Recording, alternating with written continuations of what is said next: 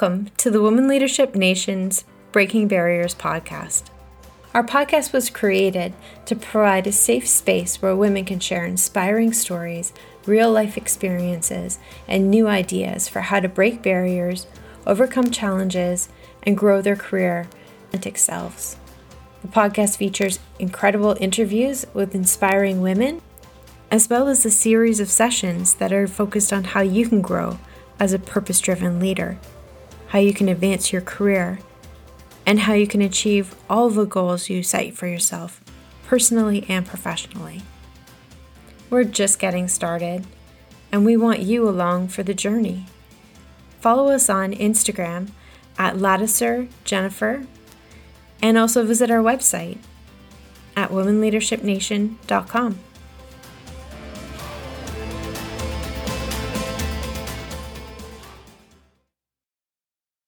Courtney Simmons is the editor-in-chief at Shopify, a Canadian multinational e-commerce company headquartered in Ottawa, Ontario. It is also the name of its proprietary e-commerce platform for online stores and retail point-of-sale systems. Courtney made her dream come true by writing her first novel on the coastline of Eastern Australia in 2010. She explains how she was supposed to be working, but instead made the decision to sit on the sand with her new laptop and write. When she returned home from Australia, she had a draft manuscript and her first book called Once We Were Stolen, which was successfully published. Courtney has accomplished so much at such a young age. Courtney is also a technology reporter for the Ottawa Business Journal, which publishes a bi-weekly newspaper and daily web content. In addition to her writing achievements, Courtney was a finalist in the Hot Mamas Project, a global case study competition based out of Washington, D.C., which collects stories from successful women across the globe. And now I would like to welcome Courtney Simmons to the Women Leadership Nation's Breaking Barriers podcast. Thanks so much for joining me on the podcast today. You're so welcome. I'm excited to be here. So when you were younger, what did you want to be? I always wanted to be a writer. Ever since I learned how to hold a pen or a pencil, I guess it was maybe a crayon at first, I would scrawl down little stories and I would make my mom help me staple the pages so that I could have a book. You know, my grandpa was a published author and I always looked to him as an example and knew that I wanted to do that too, right off the bat. Oh, that's amazing. You know what? I actually did the exact same thing. I'm glad I'm not alone. And I would hate to read my stories now because they didn't make any sense, but isn't it incredible how you said your grandfather was an author, right? Or is an author? Yeah, that's right. He was what's so funny is that I have always known him as an author, and he has published multiple histories of his community. It's Oxford County out near Woodstock, which is near London. And he wrote a few books about the history of his town, and just knowing that he had done that always made me feel as though, oh, there's a role model. There's someone who is a writer. I can see that being done, and I know I want to do that. But one thing that was interesting a while back is that I was chatting with my dad about how my grandpa is an author, and he just sort of paused and said, you know, he didn't really even start writing until really late in his life. He worked for a moving company. He did a million other things. You know, no one else but me really thought of him as being a writer, you know, being an author as his sole sort of purpose and career. But I needed that. And I saw that in him, and I saw the passion he had for it. So I'm grateful. I viewed him always as a writer. Oh my God, that's amazing. And that, you know what, that speaks so much to what I'm seeing, talking to so many different people, is the idea of the journey, like you evolve into so many different things. So because you already had from the beginning that passion and desire, sort of tell me a little bit about your career journey then. So where did you start? Did you start studying literature or? Yeah, so I moved to Ottawa and went to Carleton's journalism school because I wanted to write. And I thought journalism does a lot of writing, which Makes is sense. it does make sense, but Yeah. only to an extent, right? Because there's so much more to it. It's about interviewing, and it's about writing really short, crisp, concise sentences instead of, beautiful poetic ones. Right. And I'm actually really grateful I did it because it taught me so many other transferable skills that I've been able to use throughout my career. So when I did graduate from journalism school, I did a few things. I moved to Australia and wrote a novel on the beach because I had, just wasn't ready for the real world yet, and came back to Canada and started at a community newspaper. I worked there as the sole reporter. I'm sure many small town newspapers can relate to there being just one reporter, on the job. I did that for a while, and then moved on to the Ottawa Business Journal, which is a local publication specializing in local business news. And that's where I first encountered Shopify, which is a tech company headquartered in Ottawa. And I eventually made the leap to marketing, joining the Shopify team. And from there, I've been a ghostwriter, a lead writer, and now I'm editor-in-chief at Shopify. Oh, that's incredible. So I'm going to bring you all the way back to that beach in Australia. Yes, please. I'd like to think about that beach right now. Don't we all wish that we were there right now, especially during COVID? It's not a bad place to be. When you were writing, you sounds like you have found so much peace and joy in that. What gave you that did you have a sense of freedom, I guess, when you were able to just sit on the beach and come up with, and what kind of story was it that you were writing? Oh, I can so relate to that feeling of freedom. Thinking of it now just gives me anxiety because I wasn't working, I wasn't bringing in income. And now I think of, oh my gosh, responsibilities and bills and all of this. So thankfully, I had the blissful ignorance of youth where I just thought, you know what, I've always wanted to write a novel. I'm going to do this. And it was one of the best things I've ever done for myself. I knew I wanted to write a book, but you have to have a great idea in order to do that, right? You can't just write about nothing. Yeah. And I actually had a dream, or rather a nightmare once, when I dreamt that my brother and I were kidnapped by this man who was somehow charming and likable. And I was deeply conflicted as to my feelings towards this person who was holding us. And I remember waking up from this dream and just feeling so deeply impacted. You know, that feeling in your gut when you wake up and you're like, what was that? Like the emotions kind of linger into the waking. It's like world. It actually happened. It felt that way. Yeah. And I sort of thought to myself, if I could replicate that emotion, sort of bottle it up and put it into a novel, I think maybe I'd have something compelling. And so I used that as my sort of idea that I grew from. And I was quite methodical about it, actually. I kept a notebook of ideas and anecdotes. I started watching the world around me and writing down details about just things and people, how they moved and talked and did things. And I sketched out character profiles and, behind the scenes details about who they were and what they would act like. And it was I did all of this before traveling to Australia. It was only when I actually arrived there that I brought out my my brand new laptop. I wish I could say I wrote it all by hand, but I did write my first draft on a laptop. And I would just camp out at the beach for hours and challenge myself to write as many words as I could every day until I finished it. I think it was about 140,000 words I wrote in maybe 2.5, 3 months. You were in the zone. And you know what I find so interesting about that is I also studied journalism initially in my career.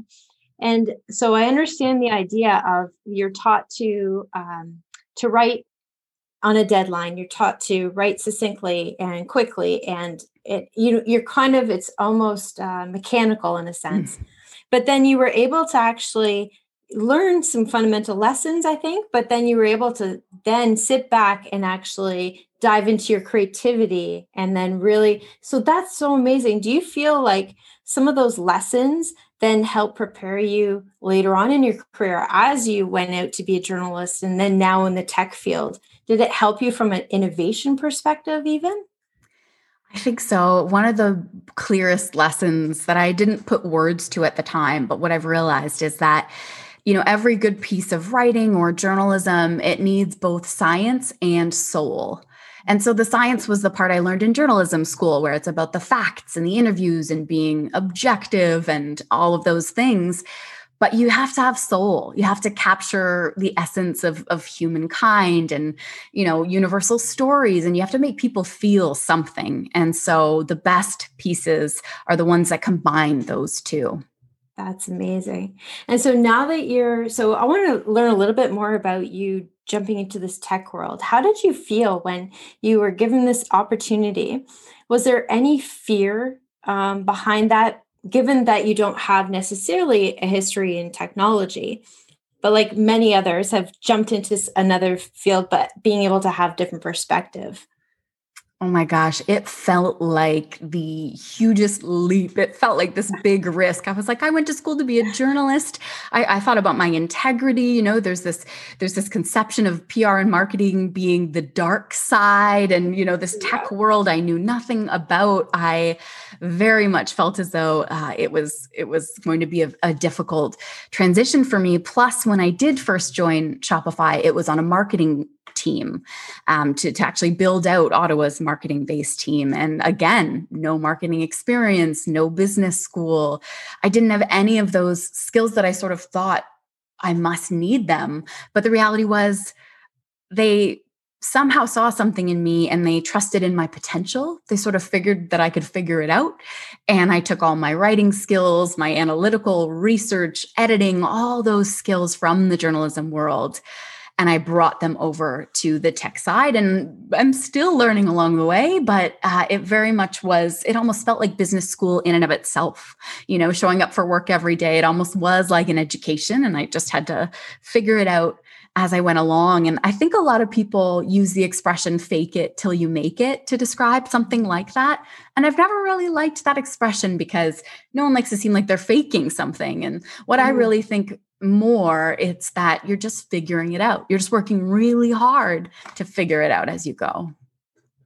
Yeah, I don't know if you agree with this, but it's certainly something that I've learned in my career in terms of related to fake it till you make it. Certainly when you're younger, you definitely do have that, oh, I don't want to let people know that I don't know as much as and as you get older, you realize that if you're open and honest and say, okay, I've never done this part before, but I want to learn, that people just come to you and they want to give you that knowledge and that insight. And in some ways, having that on the ground knowledge is better than actually going and getting an MBA, because a lot of what you're learning in an MBA is theory that you're actually never going to use. Did you have some incredible mentors along the way as well? It's an interesting question, and I've thought a lot about it. And I wish that I had more mentors along the way. I was never really good at asking for help. And I think maybe a lot of people can relate to that early in their careers, that they maybe just don't feel worthy of people's time, or they don't know how to ask. I did have a really good editor who I was able to turn to and, ask questions. But when I joined Shopify, I was usually the only person doing what I was doing. So I was usually, I was the only marketer on my team to start. When I was lead writer, I was the only lead writer, those types of things. And what I've learned instead is that sometimes you sort of have to make your own peer network and mentorship, communication connections. And I've started reaching out to people I respect, people I've discovered on Twitter who love writing or are really good storytellers, and just sort of gently and politely asking if they'd be willing to nerd out about writing with me, just because I love talking about it. And they do too, that's what they've made their career doing. And I've been so surprised by the number of people who not only reply, but say yes. So I think I've finally learned how to ask for help, but knowing that it is a reciprocity. We're learning from each other. We're both sharing stories and ideas. And I wish I'd figured that out a little bit earlier, maybe. But now it feels like a really fun side project just to be able to find other writers and storytellers and be able to work together and collaborate. Oh, that's so amazing. And are you seeing some of that also increasing with COVID? So how has COVID sort of affect you? And also, are you seeing people wanting to come together and support each other a little bit more? I think what COVID has done is kind of erased the importance of geography. I think being based in an office in Ottawa, Canada, which is where I was based, you sort of think geographically. You can't help but think it. Oh, somebody else is in a different city. Oh, it's a different time zone, or, all of this. But we've gotten so used to video calls now. And of course, we always have to think about time zones, but really, it almost feels as though the world is even more connected now. And I never hesitate to pick up the phone or schedule a Zoom call with someone in India or Australia or somewhere, as long as you can figure out the time. It just feels as though, geography has been erased a little bit. We're able to collaborate and touch base with people from anywhere because we're all going through the same thing, and we're all learning to use these tools to connect in ways where we're not physically in person, but we can still accomplish quite a lot. And how about your work-life balance? How is that affected now that you work from home? And has it been a bit of a struggle? Oh my gosh, I feel like everyone's had, there's so many ebbs and flows, right? When we started, the novelty factor was so intriguing to me. I was like, oh my goodness, I can work from my sweatpants. Like, I live south of my city, so I had a long commute. I don't need to commute anymore. All these shiny things that made me very excited. But then the not seeing people, the sort of being holed up in a room alone, quote unquote, right. Constant meetings and videos, but no one physically near me. And that started to drain on me a little bit. Plus, I think some people have realized that we end up working way more, like the day starts earlier because you don't have that commute, and you can be responding to things in the evening because it's just right there, right? It's right there. Like, oh, just 5 more minutes. That's right. And unless you're setting those boundaries, it's really, really tricky. And so I've had to create a lot of rituals to help me through my days. And so in the mornings, when I sit down to work, I light a candle, and the duration of my workday is the time during which that candle is lit.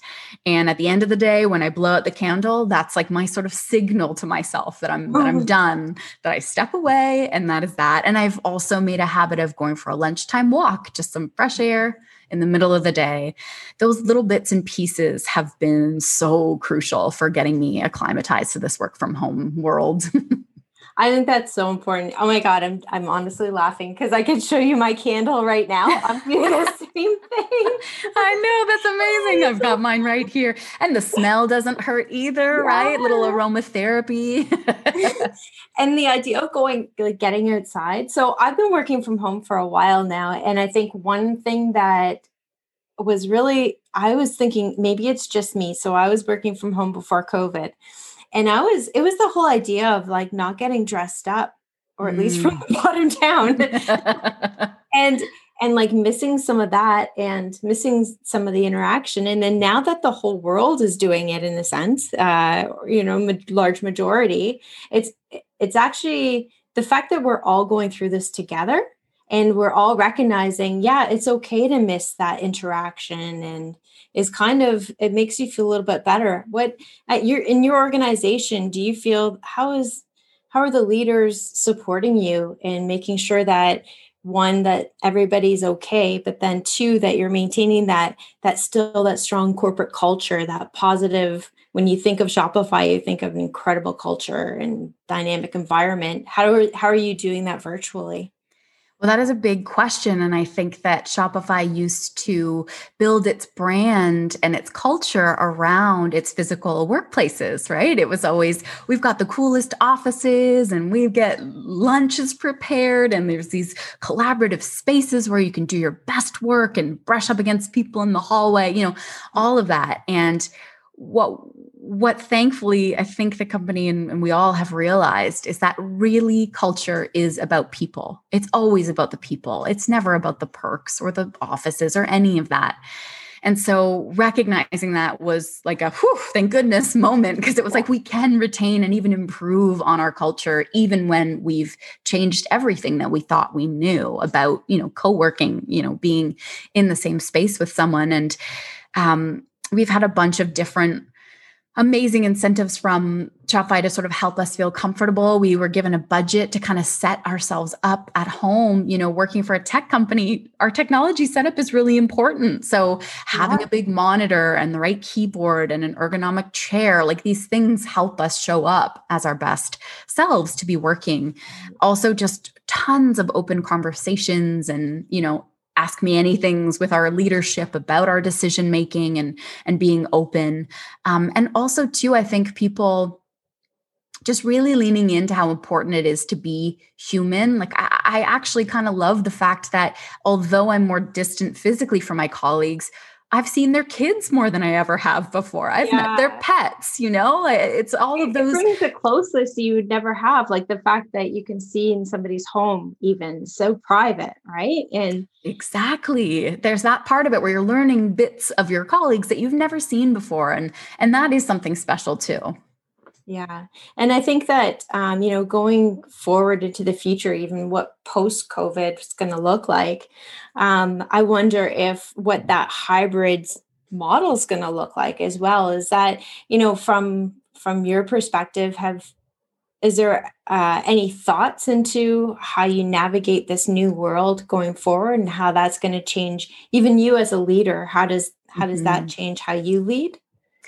Absolutely. I think one of the things that our leadership team keeps reminding us is like this current setup, this is not the end state. This is not the ideal. We're still, even though things are changing, the pandemic is still ongoing. And this is not what the end state will look like, which is reassuring because I think you're right that hybrid model going forward will be the one, because I think people have learned that since they can do their job from home, people aren't going to want to spend all those hours in their car commuting back and forth. And they're going to want that flexibility of being able to run an errand midday when you have to, all those benefits that we have found from working from home. But what we will never be able to replicate digitally, I personally don't think, are those in-person moments. So maybe for a big brainstorm meeting or a project kickoff or a team building event, having a physical space where you can gather together and spend that time and physically be near to one another, I do think that will continue to be a lasting function of office spaces and in-person culture. Oh, I agree with you completely. Because I think although you can do it, I think that you really can't get the level of engagement you really want. And so, what advice do you have for maybe younger graduates that are coming out of university that are wanting to get into this industry?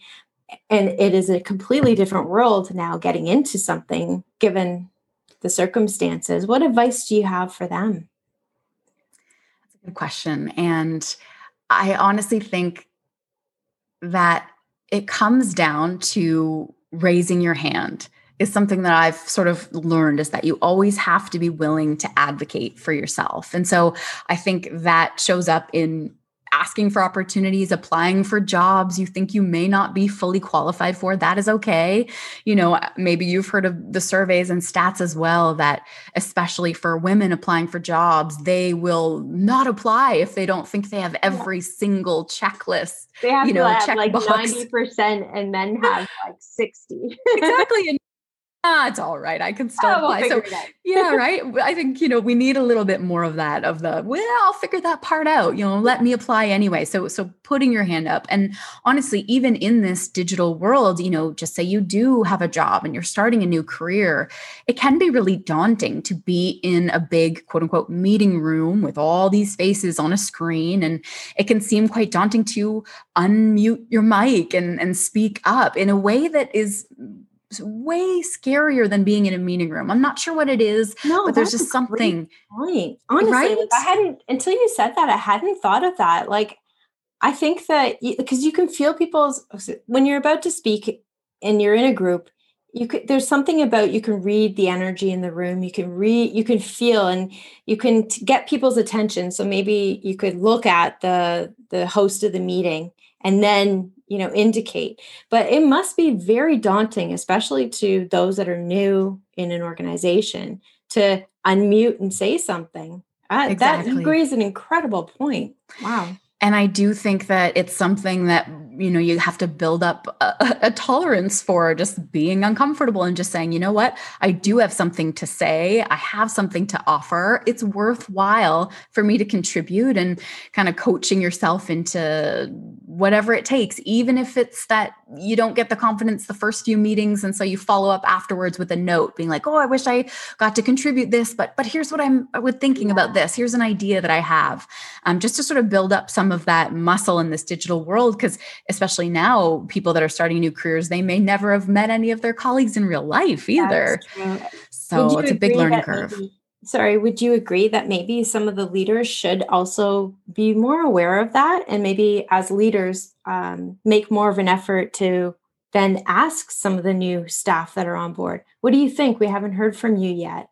Maybe there's some opportunities both ways. I agree with the courage. I think that this is my perspective. I think that whenever you do something scary, that's when you're growing. So if you're doing something that doesn't scare you, you're not growing. you're maybe, evolving slowly. But when you really take the jump and you go and speak in front of 200 people and it terrifies you, and you do it and you finish it and you're like, oh, wow, you took that next leap. So being able to unmute yourself and speak, it's going to get easier, would you say? Absolutely. But I think you're right. You raise a point that it is a reciprocity. It shouldn't only fall to that person. And I think it is smart for leaders to call upon or provide opportunities for more of a round table, where everyone sort of gets a chance for an update in some ways, which is tricky. And on the confidence front, I can't help but think that I'm not sure if it's women specifically more than men, or me more than other people, but it feels like sometimes confidence is the biggest barrier that people face. We're sort of our own worst self-saboteurs, right? Yeah. And one of the things I remember early in my career that I figured out to kind of help me build up that confidence was that I created something that I called a win log. And it basically was a document that I started. And anytime I had anything professionally that resembled a win, whether it was a successful project or, a good performance review or a testimonial, just anything that sort of validated the work I was doing and the progress I was making, I would keep a record of it in that document. And I'd have every public speaking opportunity, every successful email campaign, et cetera, et cetera. And then on the days when I was feeling low, when that confidence battery was just depleted, I could open the document and be my own hype person and read through it and be like, wow, these are the things I've accomplished. I must be able to accomplish more. And that was really, really psychologically helpful for me. It still is. I still use it, but way more useful earlier on. I think that, it's so valuable from the perspective of, like you said, when you're having a down day, like we all have. And if you're pushing yourself, you're going to have more of those, right? Mm-hmm. So to be able to look at that, and also I love it because, it's so much happens. You're so busy in life, right? Mm-hmm. And so to be able to go back on, say, if you are eventually going for another opportunity or you forget. Exactly. So to be able to look at all that stuff, I think that's so valuable for sure. Yeah. And so for you, you've done so much already. And is there anything that you on your list that you're like, oh my gosh, I still need to, or I still want to work on this, or I still want to accomplish that?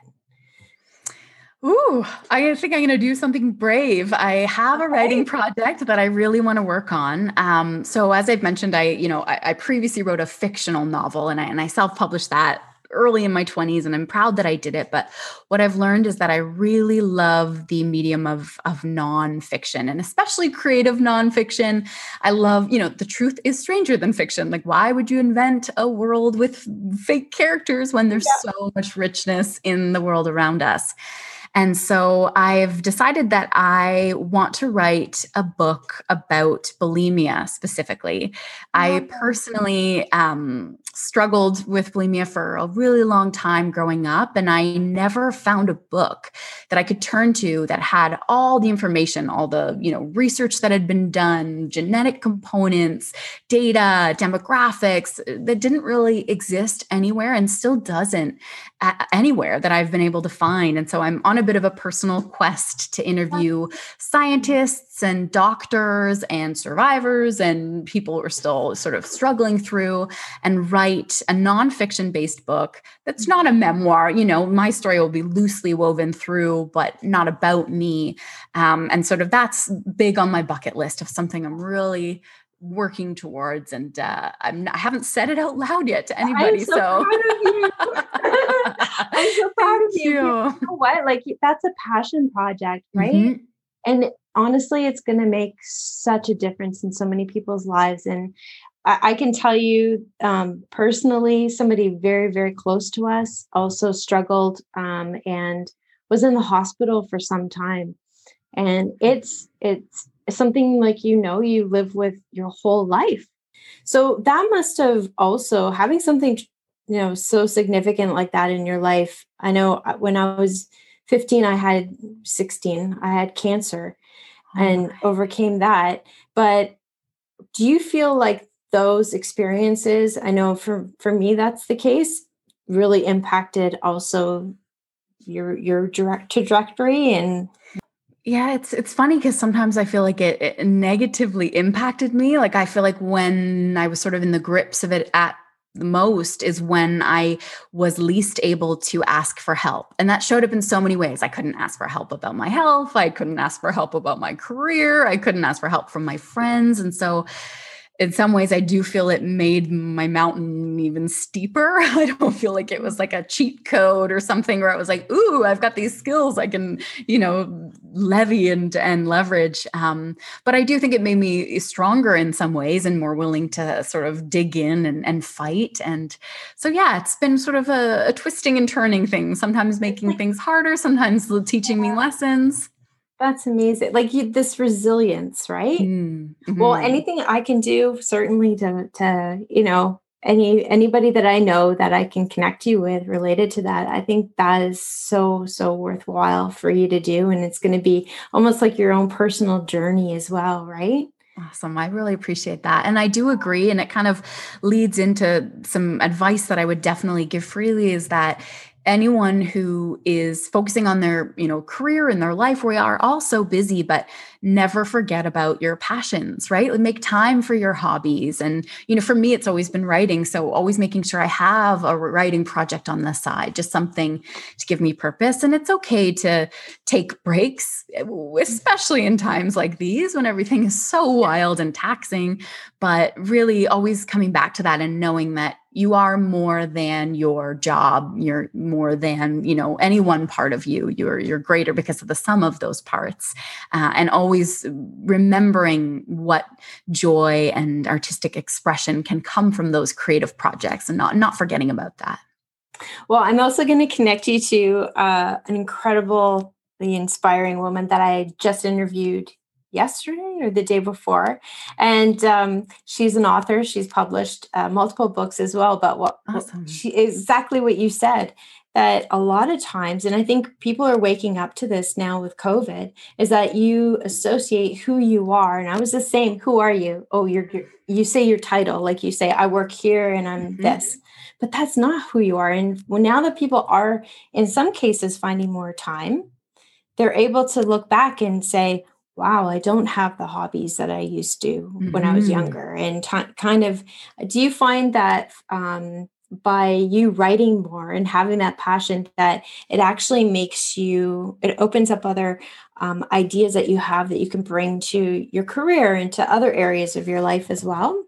Absolutely. And I think it helps build me out as a person. So what's funny about all this like new time that we all discovered in this COVID world is that I was really not pleased with how I was spending that extra time. I just sort of felt like I was surviving. And it was like, if at the end of a long day in front of my computer, I ended up in front of another screen of the TV, like that was okay because and you might have been it was a pandemic. Exactly, right? And we get exhausted. Been exhausted from commuting and everything else. And it's just hits you. It's right. But I decided early this year to sort of harness my free time in a new way. And so I made myself a calendar. And for every day of the week, I've assigned myself 2 to 3 non-work related goals. So sometimes it's as simple as like movement, like just make sure I go for a walk or something. Some nights it's writing, like make sure you're doing writing that is not for work. It's just for you. On Sundays, it's like do something self-care. Saturdays, it's do something social, distanced or virtual, but whatever it is. On Mondays, I do house cleaning because that needs to be done. And I might as well, do it. And I find that it's kind of gamified my time in a way that is very pleasing to me. I'm a very sticker-oriented person. I get to put a special green sticker when I've like checked the box off, just appealing to my inner kindergartner. I'm like, we could nerd out on organization like you wouldn't believe. I believe that. That could be a whole other topic. I'm deeply into it. I actually do believe that. I believe in it strongly, though. I think that, to be able to really reflect on and section out everything that you have to do, if you're that type, it actually, I think it clears your mind mentally. Mm-hmm. You find that you get stressed if you haven't had that time to organize and to really think through. No, that's great. I'm glad I'm not the only one. That's awesome. We're kindred organizational spirits, I think. Exactly. So in terms of, going forward and that type of thing, are you in your career in tech? One question I'd like to ask you too is, do you see that the whole tech world, do you see that it opening up and starting to close a gender gap for women in that industry as well? It is a good question. I mean, if you Google the term entrepreneur or business person right now, you will see a wall of white males. And it's unfortunate that we do still have some of these stereotypes where, an entrepreneur is just like a white guy in a hoodie in San Francisco. What I'm really excited about is that we're making massive strides in changing that. I think COVID, as awful and hard as it has actually been really beneficial in other ways, where some people who never thought of themselves as business owners or being able to access this kind of tech have had to turn to it because they need to support their family or they want to keep their brick and mortar store alive and they want to bring it online. And it doesn't matter whether you're a man or a woman or you're, what color your skin is, any of that. I think that slowly we'll get to a place where we recognize that it's just, technology is useful for all of us. It's a tool we all can use. And I really do hope that we keep making strides there. Yeah, I think that's where, I think we're so grateful for your organization as well. Like, I think it is really helping entrepreneurs to be able to be sustainable and to grow. And that's so needed right now.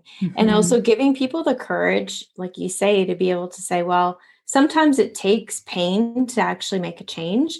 Yes. And this pain is getting people to say, okay, I've always had this idea. Now I have to try it because I'm laid off or whatever's happening. So we're seeing some of that. I'd love an opportunity if you'd like to maybe talk a little bit about how your organization helps, because I think people need to hear it. Yeah. Oh, I would love to. I mean, Shopify has a deep spot in my heart. I've been here for almost 8 years, which doesn't seem like that long, but it's sort of a lifetime in the tech world anyway. And I've seen many different versions of the company, but what has always stayed the same is this intense focus on mission, on making commerce better for everyone. That is the company's mission. And the idea is that more voices are better than fewer. Enabling more entrepreneurs to exist in the world is going to be way better for everyone. It's better for those entrepreneurs and their self-expression and purpose. It's better for people who then have more choice. It's just this sort of beautiful network effect where the more entrepreneurs we can help create, the better we can the more we can use commerce for good. Often people think of capitalism as being a negative thing, but the reality is that humans have traded and bartered forever. It's part of what makes us human. And so sort of enabling that, giving opportunities to people who didn't maybe think opportunities existed, and being able to launch an online store, but also being able to sell from anywhere, whether it's on social media or at a pop-up shop when those are a thing again in the future, which of course they will be. Or even an outdoor pop-up shop. That's right. Yes. A distanced one or whatever it may be. But that is really exciting to me, to be part of a company that makes every single decision based on that mission. It's not about what is good for Shopify's bottom line. It's like, how do we create more entrepreneurs? And then the business case will follow that, if we stick with that mission. So I've been really delighted to see that. And also just that we're a little bit more bold about it. We used to always be in the background. We were just the, e-commerce software that people would use for their stores. But now we've reached a scale where we can sort of leverage and offer things to small businesses that maybe they wouldn't have been able to bargain or barter for on their own. So that's been a really neat part of the growth journey. Oh, that's amazing. And certainly that's something that I encourage any listeners to take a look at, because right now people are looking at, starting new companies or continuing to, or even reimagining. I know one of my girlfriends, she owns a salon, and she's had to close and then open and then close. And I believe she's working with Shopify, and she finally got online and is starting. So, in the future, this is going to be amazing because, we are going to get out of this. And then everything that how you've pivoted, you still are going to have that as well. So Exactly. So any other final advice that you might have for women sort of leading in this era, this time? I think it's sort of like a second part to my earlier advice. Something I learned is that, you don't always have to wait for someone else to decide that you're perfect for something. You don't have to wait for someone to say, oh, Courtney's an expert on this topic. She can do it. If you have the skills to back it up, you're allowed to speak for yourself and say, I would be perfect for this. I could do this for you. And being that self-advocate, and also sort of, you can't hit a home run if you don't step up to bat, and sort of learning to step up to bat for yourself and taking those risks and raising your hand and just throwing it out to the universe. Because even if you ask for an opportunity that doesn't end up coming to you, that person still knows you raised your hand. And in the future, who knows what might come of that? So don't just keep your ambitions to yourself. Don't hide them close to your chest. Throw them out there, and you have no idea what might be in store for you if you're willing to do that. Oh my God, that's amazing advice. And, that makes me think of too, another question I just want to ask you. It is true, when you put yourself out there, sometimes you are not going to get the opportunity. And just, I believe, and, it's just because it wasn't meant for you. There's something else. But, in your life, what do you do, or how do you overcome that feeling of maybe if you're feeling a little bit stuck? How do you kind of get unstuck? Yeah, it is a good point. I think being stuck is sort of, for some people, they're very happy just to have a smooth career, and just have things be sort of status quo. But the blessing and curse of ambition is such that you want to keep reaching and climbing and trying new things. And I've often found that, careers they do come in ebbs and flows. And sometimes you're just like down at Shopify, we sort of call it like the valley of despair, and you're going to have those moments when you're in this valley of despair.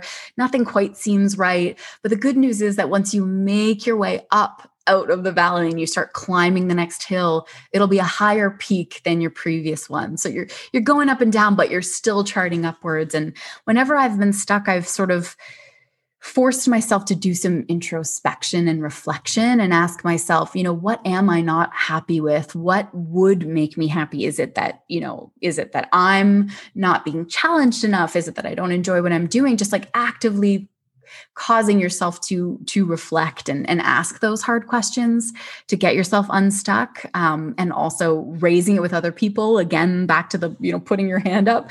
There's lots that can come from that. I really think it just takes a lot of work just to don't expect that you'll just automatically know what is making you stuck. You're going to have to think long and hard about it. And that's really the only way up and out the other side. Well, I just want to thank you so much for being, first of all, giving us so much advice, and also for being so brave and talking about your new project. And thank you. I think the world of you. So I'm so grateful to have you on the show for sure. That's awesome. Thank you, Jennifer. This was really, really fun. I'm really grateful that you invited me on.